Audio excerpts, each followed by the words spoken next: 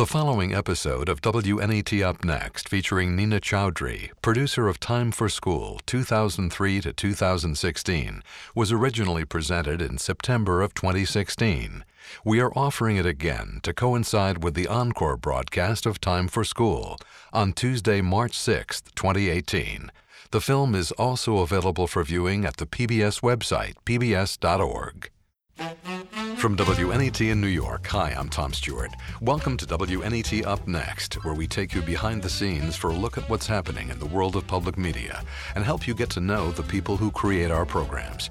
Our guest today is an award-winning documentary filmmaker whose work has often been seen on our air, most notably the Foreign Affairs documentary series Wide Angle and Women, War, and Peace.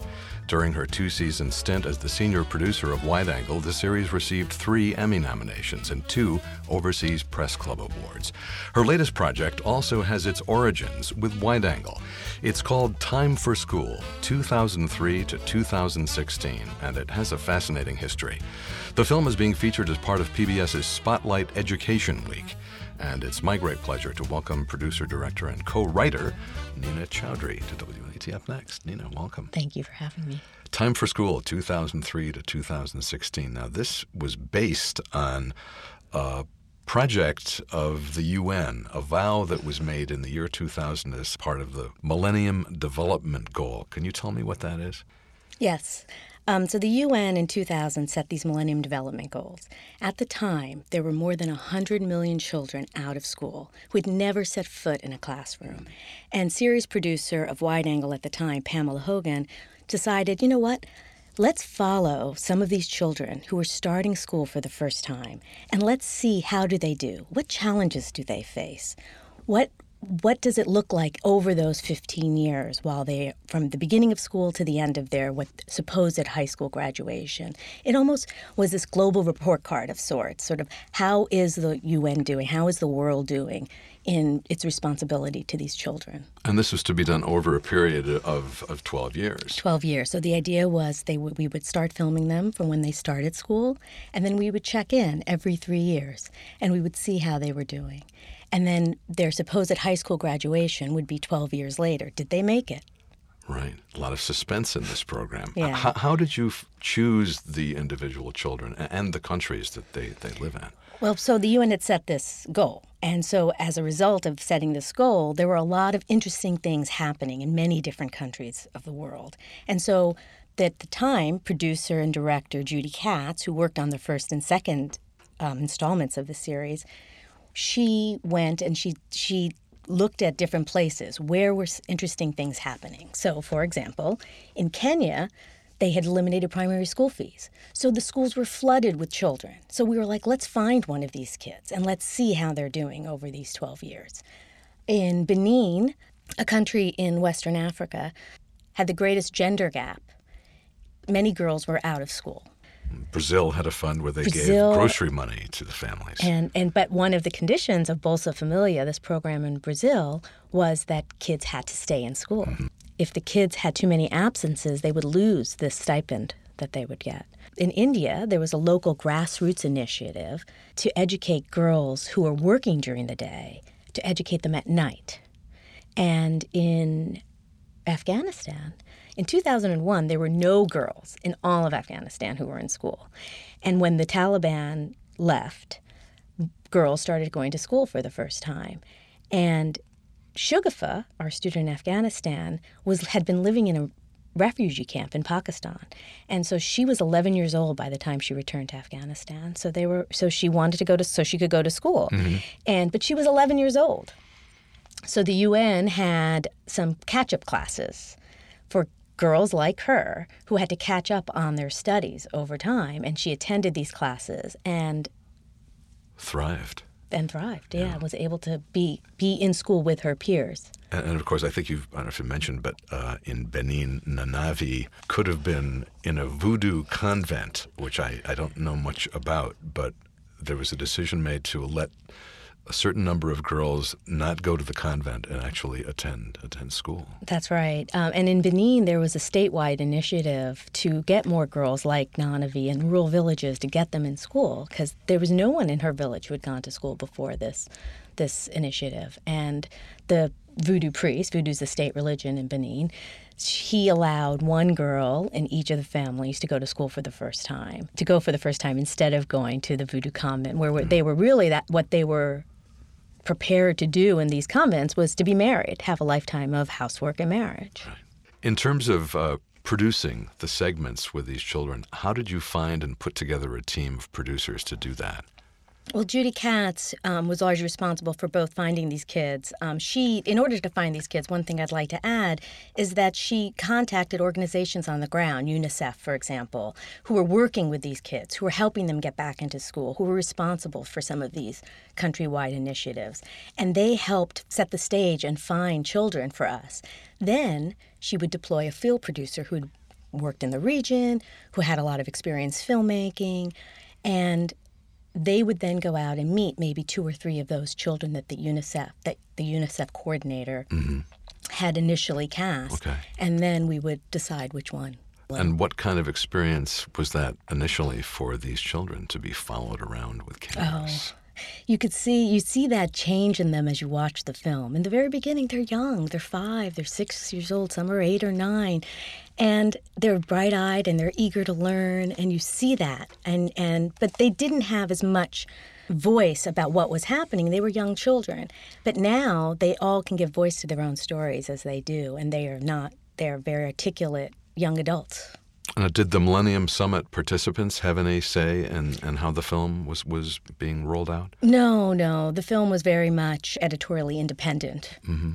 And I know that in public media, we always like to talk about funding. Tell me about that, because you were starting to explain to me that this film, unlike the previous parts of the series, is actually an independent film created by you, and then you've had to raise money and go to various sources to get your own funding to put this on the air. Well, this film started as part of Wide Angle, which was a PBS series, and received PBS funding as well as funding from a number of organizations. And Time for School, the first 3 installments of the series, were funded as part of this overall series.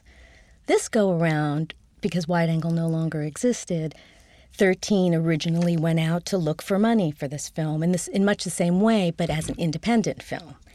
And somewhere along the line, we'd received probably about 2/3 of our funding, but there was still a budget shortfall.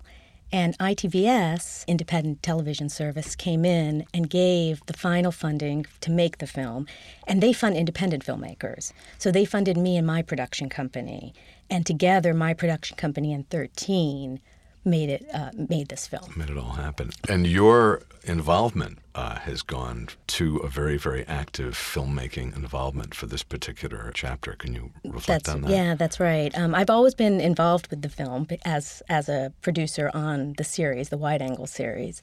But this was the first time that I was taking an active role in the filmmaking and in the edit room. And me and Andrew Fredericks, who was the editor of the film, worked in close collaboration to make this final film. You know, for those of us who go back to 2003 and see the original documentary when these kids were just these adorable little, I guess most of them 5-year-olds, there were 7 children in very widely diverse countries around the world. And I noticed in watching this film that we don't see the children from Japan and Romania. Was a particular decision made to drop that? Yeah, that was a very tough decision, because those characters and students mean a lot to us as well and are integral to this entire Time for School project. Ultimately, we had to make this decision because the film was 90 minutes, and we decided we wanted fewer characters so we could really get deep involved with each of these personal trajectories. And we decided on the 5 we did because each of them were struggling in some ways to stay in school. And each of those children, our student in Afghanistan, Shugafa, our student in India, Niraj, Brazil, Jefferson in Brazil, and Job in Kenya, and Nanavi in Benin, they all were going to school for the first time because of efforts that were made in each of these countries to get kids in school, which wasn't necessarily the case in our Romania, Japan it's almost stories. Obvious from the very beginning when you see the Japanese student and the Romanian student that they're going to make it. Their whole society, their culture, their parents, it's very much a part of what would be expected, what's going to happen for them. But the other children, this is That's where right. the suspense lives. How far are they going to go? Are they going to go all the way through school? And what's going to really happen for them? One of the things I would say, though, that is great is we were able to film with both Raluca in Romania and Ken in Japan. And we did film with them this last couple of years and finished their stories as well. Last year, when the UN met in 2015 to evaluate these Millennium Development Goals, Oh, interesting. we were able to create segments on several of the children that aired on PBS NewsHour. So those two stories will be online. And I'm assuming they both graduated from high school. They did both graduate. Yes, they both did, and are both in university now. What's it been like for you personally to revisit these children every 3 years? Do you find that in addition to your professional filmmaker look, you develop a bond, a feel for these kids? Very much so. But what is very interesting about this project is that I've never met any of these Okay, kids. I was going to ask you that. And no one who's worked on this film has met every single one of them. But all of us, and there's many of us who've committed the last 13 years to the making of this film, feel very close to each of these children. They've grown up before our very eyes. And the field producers who have met the kids have formed very deep and intimate relationships with them. And because of technology today, can now stay in touch in a way that they weren't able to back in 12 years ago. That's very interesting. So were you on site for any of the filming at all? Did you No, ever go on no, location? I Never been on location? Yeah, no, never met any of the kids. Of course, this is- personally. I've talked to some of them, Uh-huh. via email now, but Yeah. I haven't. How much time was spent with for each kid in terms of this? How many Right. hours and days of filming went into these I would stories? say on average it was about a week to 10 days each time we went and shot with them. And we filmed with them at least 4 times, each of the students. Well, it comes off in a wonderful way, and it's such an eye-opening experience, the old cliche about putting a face on a problem. But it really happens with this. You see these individual children full of hope, joy, and what happens and how life affects what happens to them over what seems like a long period. But it's a very short period, but so much happens to each of them in that period in their individual ways. We were surprised. When we went in 2003 and then went again in 2006, we didn't expect in 3 years so much would have changed. And so much did change in even those 3 short years. I mean, 2 of our characters had parents who died. Yes. So their lives are not stable. Then you have the young girl in Afghanistan who, I won't give it away, but as a father who's extremely behind her efforts in education.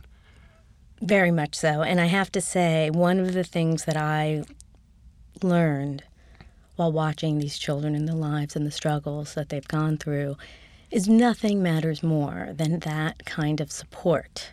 There's one thing about increasing access to education and giving them the opportunity, but there's so much about the support and the community involvement and really teaching about the importance of education. And because Shugafa's father was very supportive of her education and of girls' education in general, not just his family, but the girls, all the girls in the villages. He would tell other families why it was important for girls to go to school, which was so critical in a country like Afghanistan. Were there any particular challenges in putting this last episode together? So this time around, we had visited the kids in 2009, and then we didn't actually see them again till 2014, 15, and in Shugafa, from Afghanistan's case, 2016. Many Long time, years, yeah. and important years. So one of our challenges, even in crafting the story, was sort of how do we sort of update each of these kids when so much has happened? And so we really, how do you tell the backstory and the present day story in sort of this short period of time? And when we got in touch with Shugafa in Afghanistan to film with her, she was actually hesitant about us coming back. Because in 2009, when we were with her, the neighbors, after a few days of filming, were wondering, who are these people who are coming and filming with them? What are they doing? And the neighbors started talking and causing trouble for Shugafar and her family, asking questions. Why are you on television? Why are you doing this? Are they paying you? And they didn't like that. That was unwanted attention. So when we asked to come this time, a couple of things have changed. One, they didn't want that to happen. And now the Taliban were more present in their community than they were back even in 2009. So there were very valid security concerns about us coming back. And there had been particularly awful attacks on young women all in over the school. country, yeah. I mean, not as much. There were a couple of attacks in her particular province, but not as many. But there was still, the Taliban had taken hold of her province, and which wasn't the case before. So they were concerned about us coming back and having that unwanted attention from neighbors, and then maybe someone would see. So they at first had said they didn't want us to come back, and it took some discussion and convincing and we decided, they finally agreed to allow us to come back, but we took every precaution possible for both their safety and our team safety, and went to their homes without our cameras being seen. And we had a very small team, and so no one would see. We were limited to filming only in their homes. We didn't film outside in her community, which we had done in previous installments. And we had to obviously, we were concerned for her safety and her family's safety. But you were talking about, the influence of parents on these kids. And not only do we see such a positive example in Shugafar's father in Afghanistan, but you see a couple of sort of negative things. You see selfishness of parents of why they want their children to have education. If more than one basically comes across as, I want my child to have education so they can take care of me. I don't know if you would agree with that, but there's a certain subtle thing. There's one father who almost seems to be stealing from his child along the way. Oh, yeah. But I was just thinking the influence of the parent and the support of the parent seems so strong universally to whether it's successful or not. And one of my favorite personal trajectories in the film is Neeraj. And Neeraj's parents. Neeraj is from India. Yes, and Neeraj's parents in the beginning really don't understand why it's important to educate the girls in the family. They need the work of Neeraj to graze the cattle and help support the household. And so she goes to school at night. And in the beginning, you even hear Neeraj's parents both say, what good is education going to do for her? But at the end, they see the value of it, and it's amazing. It's great to see that. And I really contrast the lives of Neeraj and Nanavi in some ways, because Neeraj didn't have that familiar support and then isn't able to stay in school for very long. But Nanavi, whose family was supportive of her education, and not only was it her family, the community was very supportive of it. There was a statewide initiative. They sent people to the community to educate the parents about how important education was for the girls, how it could reduce infant mortality. Daughters could have healthier babies. Literacy was important for these young girls and for the whole community at large. And because of that, Nanavi was able to go much farther than most girls in her community ever had before.